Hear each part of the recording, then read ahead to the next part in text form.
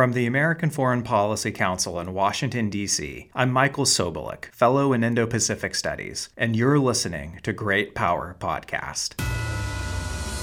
It's an inside look into a world increasingly defined by great powers like the United States and China, and others like Russia. It's a forum where national security experts explore how these adversaries threaten the U.S. And it's also a hub for crafting strategies to protect the American people.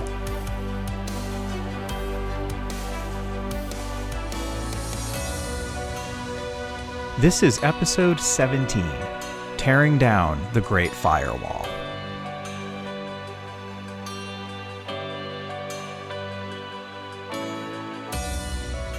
Hello, one and all. Happy New Year. We are kicking off this year in the second season of Great Power Podcast with a guest that I am elated to speak with and really excited to share with each of you. For you China watchers out there, he will be very familiar to you. And even for those of you who don't follow China as closely, perhaps you've heard of him before. His name is Matt Pottinger. He was a senior national security aide in the Trump administration. He was deputy national security advisor, and he has a really interesting history with China, which we'll get into in a minute. Before we do that, let's set the scene here. Think back to Ronald Reagan's 1987 speech where he said, "Mr. Gorbachev, tear down this wall, the Berlin Wall." 2 years later, the Berlin Wall fell, and that was the beginning of the end for the Soviets.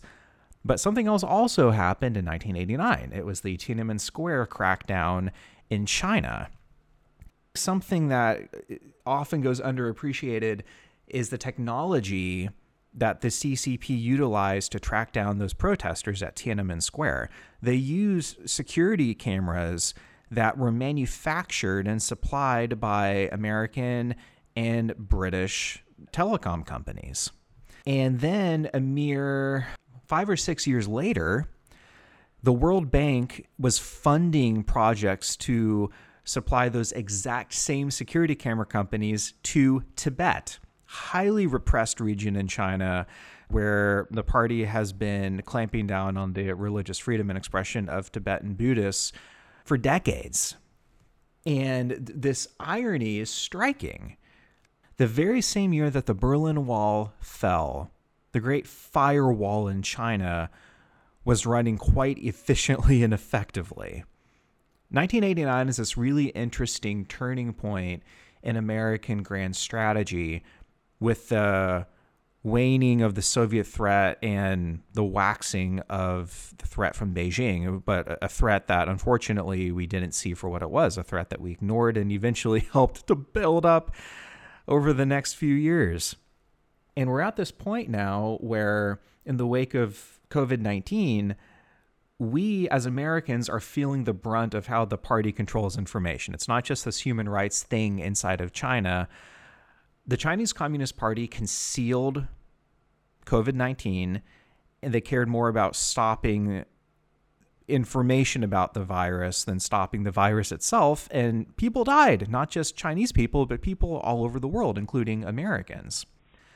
So how do we combat that? How do we address the party's penchant to control information at all costs? This is a conversation that really matters for the United States as we practice great power competition and refine our strategy with China. And I cannot think of a better person to talk to about this than Matt for a few reasons. Number one, he is one of the foremost individuals who is responsible for the shift in America's China policy that we saw during the Trump administration, away from cooperation towards competition. Matt was previously a journalist in China during the SARS viral outbreak in 2003, 2004, and reported on the ground. And then when COVID hit, he was deputy national security advisor in the White House. So his vantage point with how the party deals with information as censorship is really unparalleled. I have deep respect for his analysis, for his service, and I am really pleased to share this conversation with each of you. We caught up during the Christmas break, just at the end of December, because he was traveling and I was at home. The audio quality isn't quite what it normally is. So appreciate your forbearance. And with that, let's get into it. Okay. Hey, Matt, it is a real pleasure to be speaking with you today. Thanks for joining. Yeah, good to be talking with you. Good stuff. All right. So, hey, we are talking today about the Chinese Communist Party's relationship to information broadly, and more specifically, how they handle that inside of China's borders with their own people. Maybe to start, before we get into the specifics of the Great Firewall and what that means for the United States, I wonder if we can start big, because you co-wrote a piece recently that was pretty big. It was with David Feith and Matthew Johnson. And the title of this piece in Foreign Affairs was Xi Jinping in his own words. And the premise of it was, we're not really listening closely enough to what the party is saying. Maybe we can start with this, just at a big level. What are we missing when it comes to our assessment of what the CCP is out to accomplish right now? What is Xi Jinping saying in his own words? Yeah, so like you mentioned, Matt Johnson, who's a historian, a great reader of Chinese government and Chinese modern politics, and also David Feith, who, like me, is a former China-based reporter, journalist for the Wall Street Journal, and then David and I worked together in government. He was at the State Department when I was working on the National Security Council staff at the White House. Anyway, we teamed up to write this piece where we went through and looked at quite a number of internal facing speeches, by which I mean Xi Jinping, often his most important speeches, the ones that serve as real guidance for his own party, they have to receive guidance somehow. And we found that if you read back to major addresses that Xi Jinping gives to the Central Committee of the Chinese Communist Party, the speeches that he gives that usually are never translated into English, many of them are kept secret for months or even years after he gives them, but then eventually they appear in places like Qiu Shi, Seeking Truth magazine, which is sort of the party's theoretical journal and so forth. And if you read these speeches, you find that they are a pretty good indicator. Over the past 10 years, they've been a pretty good indicator for where Xi Jinping's steering the country and where he's steering his own politics. We look at a number of those and quote a number of passages from major addresses he's given over the last 10 years that we think turned out to have given very good guidance to his thinking and to his actions. So what is he really saying, right? He is talking about the ideology under his rule and how that ideology has remained the same in many respects, but also how it's changed in important ways from leader to leader and under his rule. You see how implacably hostile to the United States he is, how sympathetic he is to Russia. You find a good sense of where the party's role is being reasserted after this period of reform and opening, 改革开放 under Deng Xiaoping, those 4 decades where China went from being a economic basket case, a place where tens of millions of people were starving to death under Mao Zedong, or millions had been purged or killed in societal violence under the Cultural Revolution. Deng Xiaoping comes in. He actually takes steps to try to normalize the party's role, to make the system a little bit more consensus-driven, to impose certain rules. And also Deng Xiaoping strengthened the role of the bureaucracy, as the government bureaucracy is distinct from the party bureaucracy, trying to train up a technocratic government, and also to have the government step a little bit out of the way of its people, to allow the economy to grow, a lighter touch by the central government when it comes to the economy. Those are some of the characteristics of China under Deng Xiaoping during reform and opening. Xi Jinping is very clearly steering the clock back in the sense that he believes that the party needs to have a much firmer grip on the Chinese economy and on Chinese society, not just its politics, but many, many other aspects, the culture, the ideology, information. And so we look at some of those early speeches that he gave in 2012 at the end of the year, right after he had become the senior most member of the Chinese Communist Party. And he talks about the Soviet Union. He talks about why did the Soviet Union collapse, and he gives his take.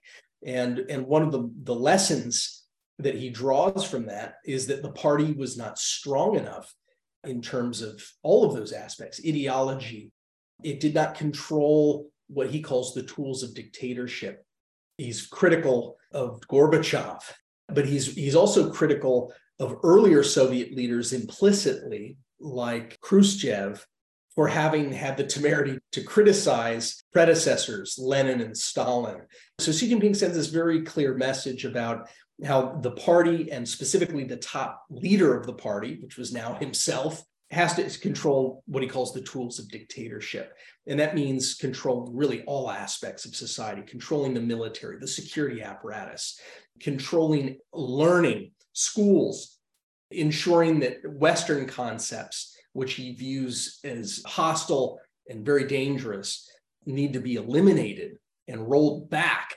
The idea of constitutionalism and the rule of law, the idea of Western concepts of what a journalist's role in society is, you name it.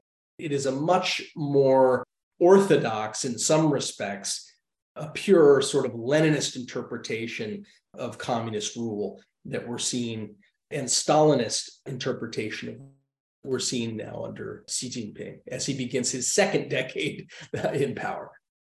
So the tools of dictatorship, there are so many different directions we could go in here, but I think the one that I want to spend the most time with you now is something that I gather you witnessed firsthand when you were a reporter in China. And I want to, in a bit, I'm really keen to ask you about what you saw during the SARS outbreak in 2003, 2004. But more generally, the tools of dictatorship when it comes to controlling information, when it comes to controlling speech inside of China. Can we start at a really basic level here first? Why is it that the Chinese Communist Party, throughout its reign of China, but specifically now with Xi Jinping, why is it that they have this urge and this necessity to control speech and information to the level that they do? Yeah, the Leninist movements have focused from the beginning, middle, and end on the idea that information must be controlled, language must be controlled, because if you can control language and how people talk about concepts, you can control their thinking, and then you can control whole societies. And so censorship is a big part of that. But equally important to censorship is the idea of what do you amplify, right? What types of information do you make sure spread virally? And I remember when I was working in the late 90s and early 2000s as a reporter in China, oftentimes it was through omission. It wasn't that the party had to lie outright by manufacturing facts, but by simply omitting context, they could create and shape narratives in very powerful ways that you would then hear reflected out on the street in from everyday people. I remember being struck by how homogenous political viewpoints were, even back in the 90s, which was a relatively much freer period for China than what they're experiencing today. It's powerful stuff. In fact, I think we are a bit naive in the West about how easy it is to manipulate people's thinking by promoting certain information and omitting other types of information. And of course, social media poses a very distinct dilemma. We thought social media was only going to be a problem for autocracies. It turns out it's problematic for every form of government, but it also poses the problem that it can be manipulated by autocracies and that it gives them the ability to jump borders and influence the ways that people think in free societies. And we're seeing that now both in terms of ways that are homegrown social media platforms like Twitter and Facebook and its various apps can be manipulated by Russian and Chinese trolls and bots and slickly produced content that they inject and find ways to tweak algorithms or exploit algorithms to get that stuff around. But then we also have the even more problematic problem of TikTok. It is a Chinese company that controls it. That Chinese company, we know, is heavily governed, regulated, and influenced by the Chinese Communist Party, according to Chinese reporting on that. So we're in a very strange moment right now where the fastest growing media company in the United States is a Chinese company whose editor-in-chief is also the Communist Party secretary for that company, the parent company of TikTok. So anyway, it's fundamental. The control of language and information is fundamental to Leninist systems. It's fundamental to the Chinese Communist Party's rule. And it is something that they view as an opportunity to influence audiences overseas and back home in the United States. It's something that Xi Jinping has actually put significant money and resources into. It's what he calls 话语权, which is discourse power. He talks a lot about China enhancing its discourse power by becoming a larger and larger presence in the information space in every country.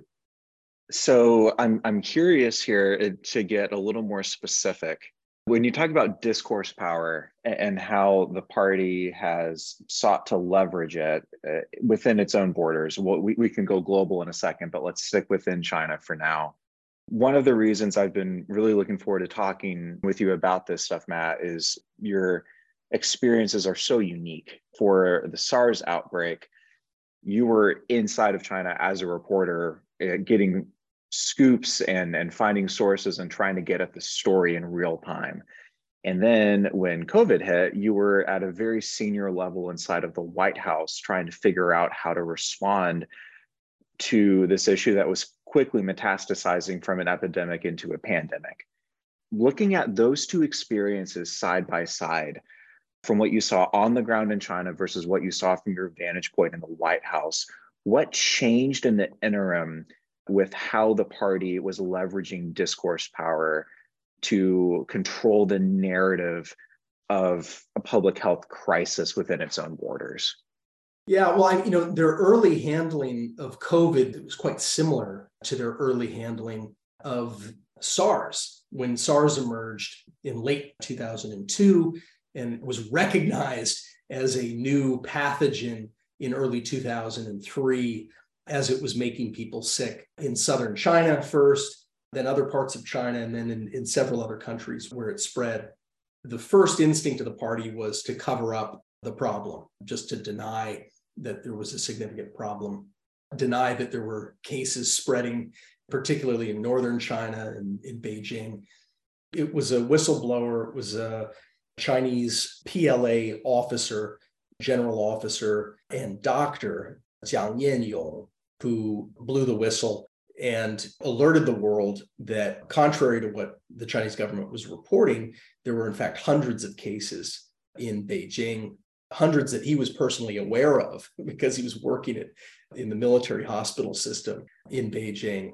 And that was a very brave thing for him to have done, because what it did was it alerted people at the World Health Organization and at the US CDC to ask more pointed questions of the Chinese government and to insist on sending a team to Beijing to sort of investigate what was going on. Where things diverge is that back then, the Chinese government did permit a WHO delegation to show up and start visiting hospitals, and they were able to really expose, and the leadership at the time of the WHO was much braver than it was just a few years ago when COVID began spreading. They were unable to get people in, and they really just took the Chinese government's word for it, unfortunately, which cost a lot of lives. But back then they showed up and they traveled from hospital to hospital, and they found brave people within the Chinese system, conscientious doctors and health providers who were sharing tips about where they should go and what hospitals they should be knocking on the door of and so forth. And after about 10 days of this or something, Beijing determined that they could no longer keep the lid on the scale of the outbreak, the epidemic in mainland China. And so they shifted gears. They admitted that they had a serious problem. They fired the health minister of China. They fired the mayor of Beijing, which allowed Wang Qishan to get promoted. That was really, if you look through history, most people who, a shocking number of people who become senior leaders or leaders of their countries, it starts with someone getting fired and then they're moving their way up. And that was true of Wang Qishan when he became the mayor of Beijing as a result of the firing of his predecessor because of the SARS outbreak. And then they took very significant steps to prevent the outbreak from spreading. They had lockdowns. Those were, the early version of lockdowns. But the world lucked out because SARS was not as robust of a virus. It was not as adept at infecting people. It didn't have that lock and key, skeleton key that the COVID-19 virus, SARS-CoV-2 virus has, where it is the most shockingly efficient and effective spreader of any respiratory virus we've ever known about. That was not true of the SARS virus back in 2003. And so really we lucked out because as the weather warmed up and as China did its lockdown, it did not continue spreading very effectively, and it eventually burned out and did not become endemic in human beings. It disappeared from the scene, except in laboratories where it leaked several times out of Chinese laboratories and other places. I think in Singapore and in Taiwan, there were accidental leaks of the SARS virus over the years as people were studying it as well. Maybe that was a premonition of what was to come in 2019 and early 2020 with the SARS-CoV-2 virus that causes COVID-19. It was interesting as you were talking about the SARS episode, I kept on seeing a lot of these parallels, not only with the whistleblower. You had Li Wenliang, who was maybe the most prominent whistleblower inside of the system, inside of China for COVID. But then you also had this similar about face in early 2020. There came a point where the party could no longer deny that something was happening. And then they finally switched their efforts from controlling the information about the virus to actually addressing the virus itself. But at this point, I wonder if we could start expanding the scope of this to look at China's efforts to control discourse globally here. But because what we also saw at that time was some, maybe from my perspective, some ham-fisted propaganda of them saying the US Army brought COVID to Wuhan, and they were testing this out with a lot of their diplomats all throughout the world. We saw some of their ambassadors throughout different African nations promulgating the same narrative as well. Yeah, except they didn't get their stories quite straight enough because they, depending on where Chinese ambassadors were, they claimed variously that COVID had emerged from several different places at once. So, one of the claims was that it emerged from a US Army laboratory, that it emerged spontaneously in Italy and spontaneously in India. And then they put forward a theory, as they called it, that in fact, this virus appeared wholly spontaneously in several geographies simultaneously, independent from one another. So yeah, they had a lot of trouble getting their story straight. But again, that's not uncommon for Leninist systems as well. The idea is not to get the story straight. It's to muddy the waters and gaslight people and to get people to doubt the narratives that are a lot more credible about various things, and in this case, where this virus emerged from. So we remember those days not so fondly. As funny as it is to talk about maybe some of the less than sleek efforts of the party's propaganda at the time, you're right. It's not necessarily to have a cogent narrative, it's to introduce confusion and doubt. And we saw the party go even further beyond that as well. We saw them try to have this charming offensive of being a net public health provider, especially throughout European capitals during this time. We also saw the party engage in some coercive diplomacy, particularly targeting Australia, first and foremost, when they introduced questions about the origin of the virus. Looking back on all of that, looking back on the party's efforts to control the narrative, not just about the virus, but about the Chinese Communist Party in the midst of COVID, how successful do you think that Xi Jinping has been in accomplishing what he's set out to do with maintaining not just the party's reputation, but his geopolitical objectives since 2019 and 2020? It's funny that the lie makes it halfway around the world before the truth has a chance to get its pants on. Was that a Mark Twainism? I think it was. Or was it something Churchill picked up from reading Mark Twain? But anyway, this lie made its way around the world quite a lot of times. So, one of the lies that Beijing put forward early in the outbreak was information that it was feeding to the World Health Organization and other public health agencies around the world that the virus, first of all, was not efficient at spreading, when they knew that that was untrue. The second really powerful and catastrophic lie that they told was that the virus, to the extent that it does spread, is spread only by symptomatic people, not by asymptomatic people. And that turned out to be the most important detail that the party consciously omitted from its reports to the WHO, and which were then conveyed to the rest of the world. We know with certainty that they knew that that was not true now. There were very conscientious and brave doctors who were trying to get that word out, that the fact that the virus, in fact, that half of the cases at the time were being transmitted by asymptomatic patients, which is a major, by the way, it's very unusual for a respiratory virus.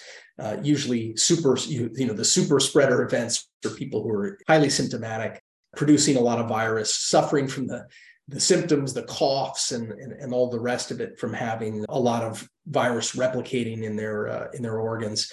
But this one, the fact that half of the people were asymptomatic and were still able to spread the disease asymptomatically meant that this was going to be a very stealthy spreader. And therefore, all of the measures that Beijing was conveying, and which the WHO continued to amplify, was you just need to do fever checks, check people for symptoms, for the syndrome of COVID in order to stop its spread. And in fact, half the cases were just sneaking by, which is why we ended up with a global pandemic that's killed many, many millions of people now.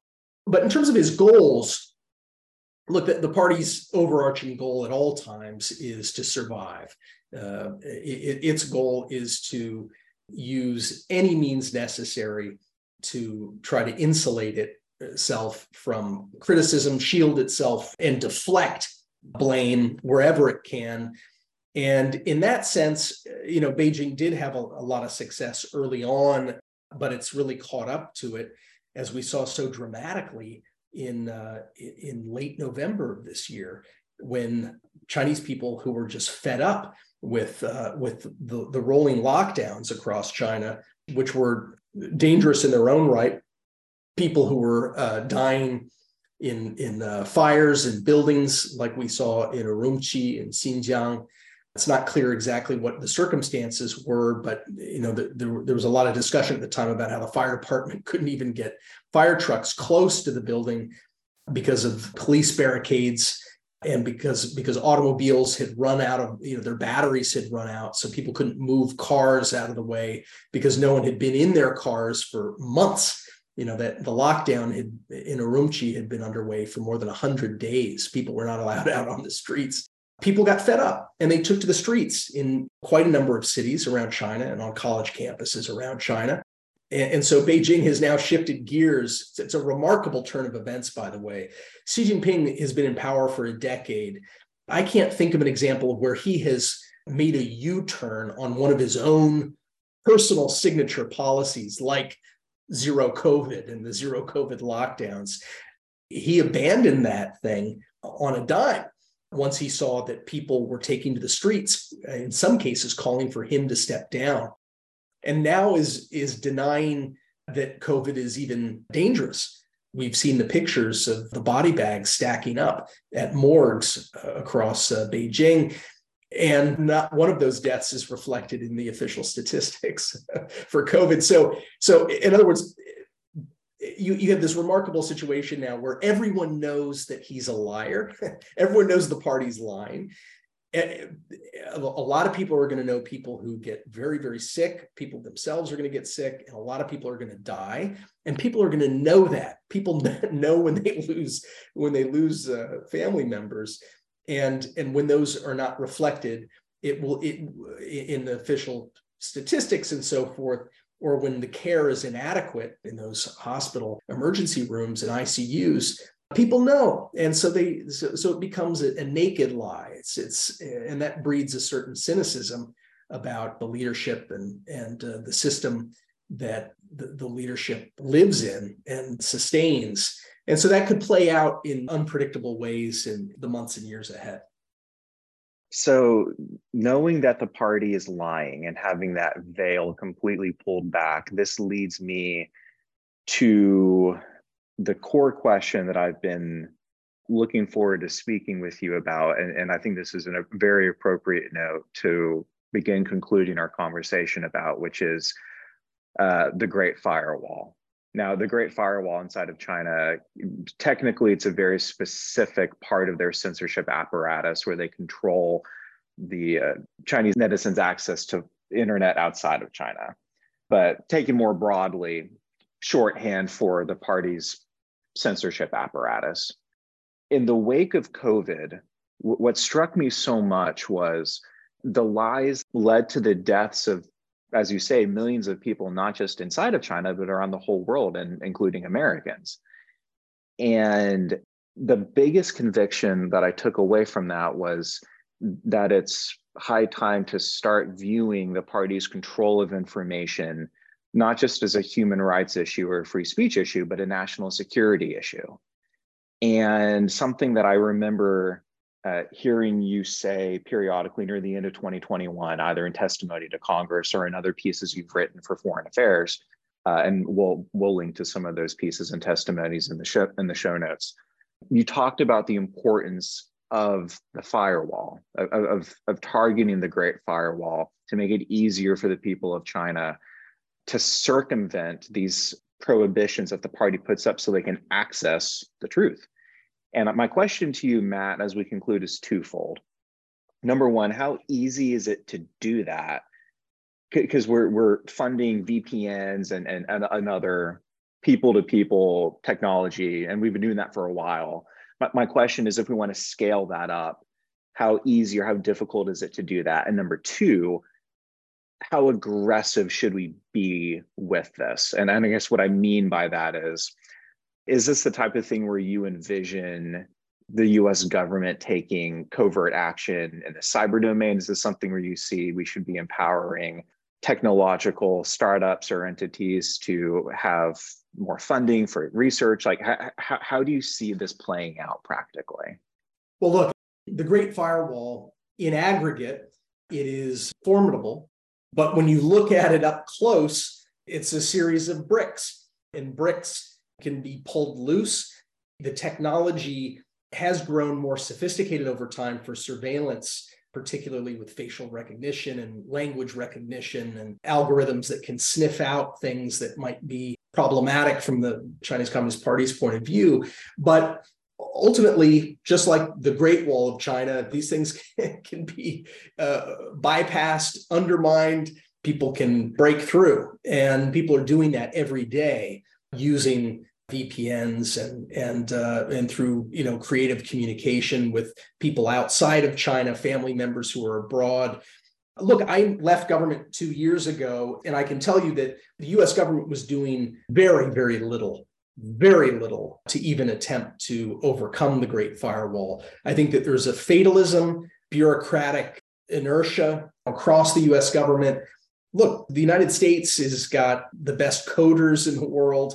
We've got a lot of very creative people, many of whom believe in our own founding principles and the ideas that people should be allowed to communicate with one another. And I think that we should be leveraging that through public-private partnerships, private sector companies that are willing, and more of them should be willing to engage in this kind of work now, because so few American software companies are doing well in China. Most of them have been blocked out. The big giant platforms, it's really only Apple that is heavily dependent on China for its manufacturing and also as a market.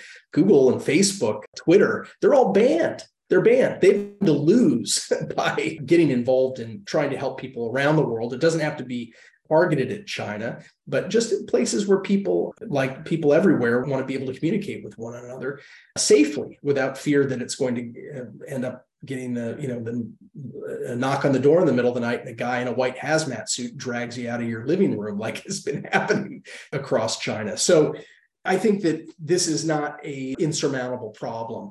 In terms of some of the things that we can be doing about it, look, the Chinese diaspora, we've got hundreds of thousands of Chinese students at American universities still today.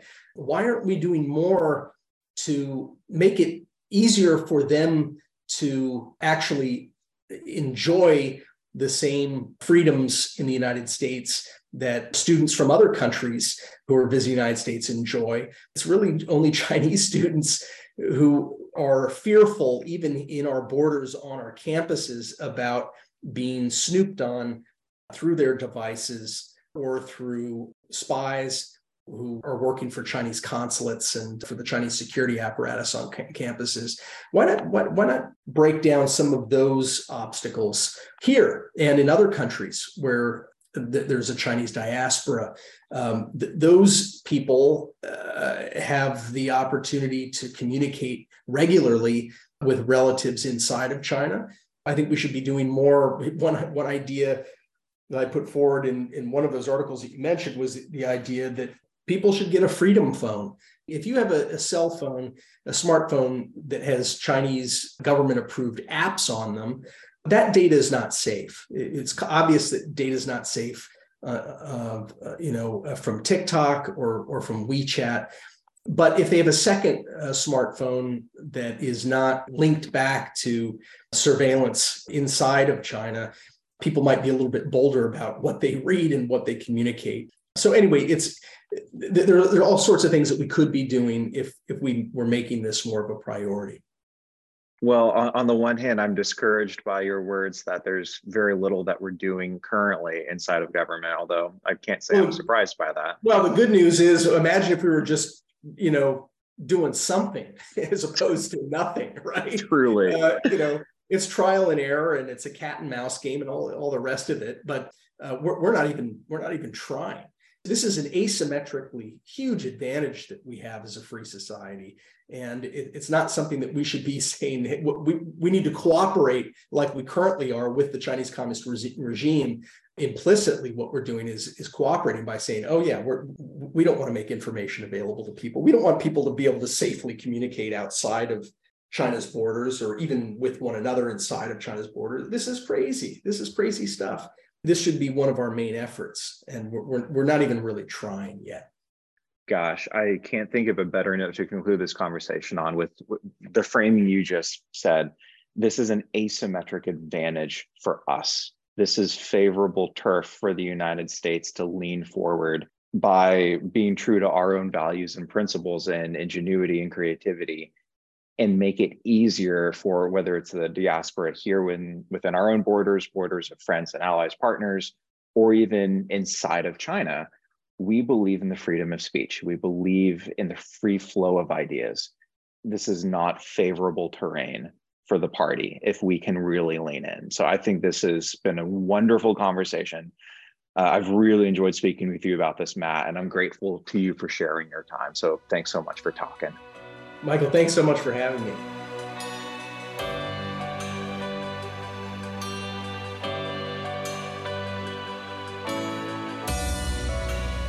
Thanks for listening. Please be sure to subscribe and leave a rating or review. To learn more about AFPC's research, visit us online at afpc.org. For questions or comments, you can reach me at greatpowerpod@afpc.org. I'm Michael Sobolik, and you've been listening to Great Power Podcast. We hope you'll join us again next time.